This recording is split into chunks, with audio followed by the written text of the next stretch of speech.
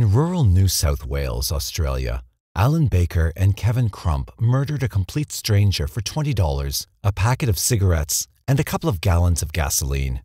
Then, for no other reason than that one of the men had once worked for her family as a farmhand, they kidnapped Virginia Morse, a young mother of 3, from her home. Morse was raped and tortured repeatedly, while Crump and Baker drove to neighbouring Queensland. Next, they tied her to a tree and shot her, execution style. When Crump and Baker were finally captured back in New South Wales, the fugitives had a running gun battle with police as their cars raced along a highway. A police officer was wounded in the car duel. In the wake of their 1973 trial, the Australian public was left to ponder whether the two men were insane or, even more chilling, whether their deeds were the result of rational minds gone astray. Because Virginia Morse was killed in Queensland, New South Wales authorities could not charge the pair with her murder. Not wanting to extradite the two men, New South Wales police chose to charge them with conspiracy to murder Virginia Morse. But the New South Wales prosecutors didn't have to rely only on the Morse allegations. Their list of crimes also included the murder of Ian Lamb, the stranger, as well as wounding a policeman and car theft, among other things. It's no surprise that by their mid-20s, Crump and Baker had extensive criminal records and had spent the majority of their lives in prison. Released within weeks of each other in 1973, they met up on a farm near Bogabilla in western New South Wales, where Baker worked as a hired hand. Crump had stolen a car at Aberdare and picked up Baker at the farm November 2nd. The property owner was not surprised at Baker's abrupt departure, since working conditions were poor due to recent rains. The next day, a Saturday, Ian James Lamb, 43, left his home in the central coastal town of Gosford and headed west in search of work as a manual labourer. His mother helped pack his clothes and toiletries and kissed him goodbye at 6:30 a.m. It was the last time she saw her son alive. On the same morning, Crump and Baker bought a .308 rifle and some ammunition in the farming township of Goondiwindi. Their motive for buying the gun was robbery. All they needed was a victim. It was Crump and Baker's intention that they would no longer work. Instead, they would steal for a living. Ian Lamb didn't think twice about pulling over to the roadside and sleeping in his car that Saturday night. The seasonal worker felt secure resting on the front seat of his old car, even though the doors weren't locked and the windows were open to allow what little breeze there was. He lived hand to mouth and carried little, if any, cash. He wasn't expecting any trouble.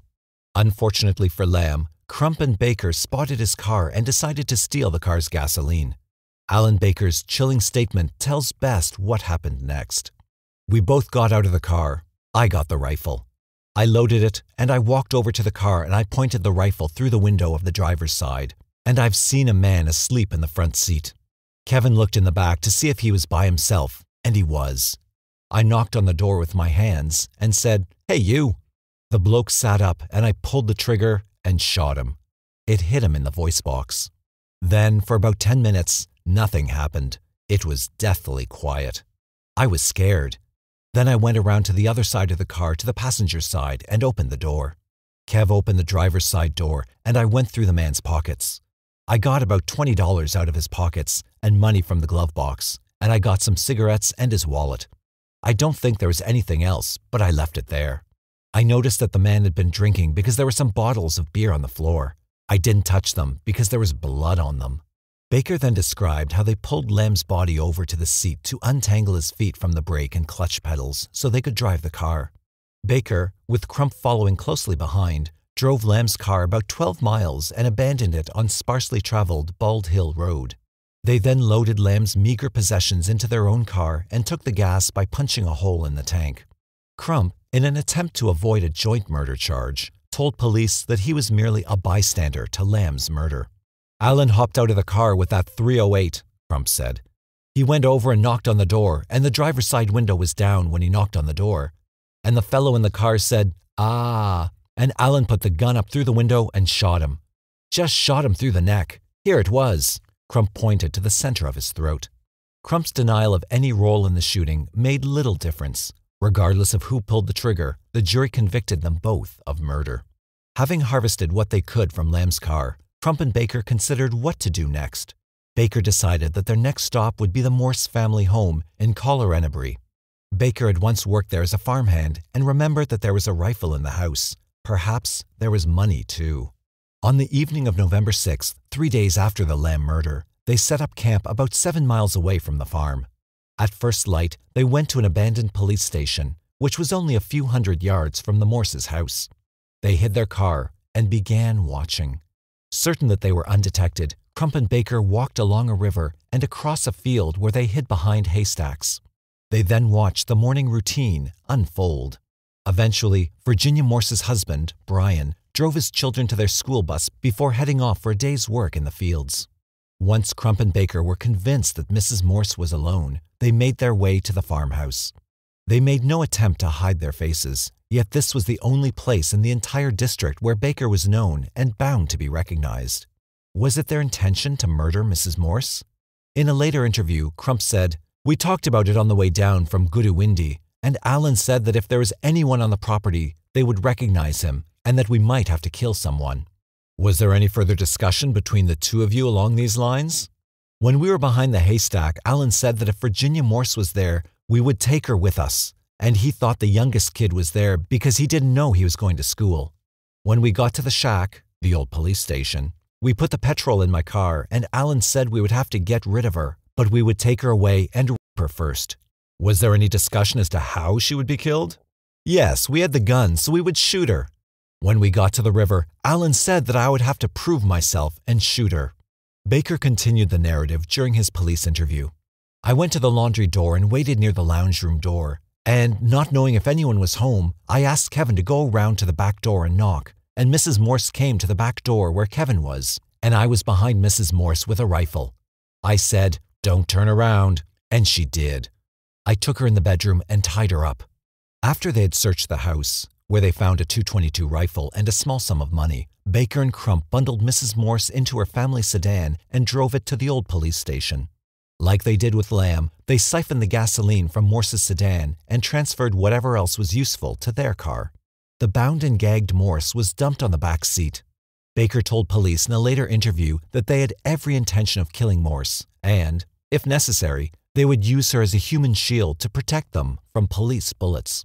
Crump and Baker then decided to head north over the border and into Queensland. They stopped at hotels and garages along the way and bought beer and gas with the $30 they'd stolen from the Morse homestead. They drove mainly at night to avoid detection. During the approximately 120-mile journey, Morse sobbed and pleaded for her life, while Crump and Baker took turns raping her. During a police interview, Baker said of the experience, "We took her gag off and she kept on saying, 'What's going to happen to me? My children will be home from school and waiting for me now. I love my children. Please let me go home.'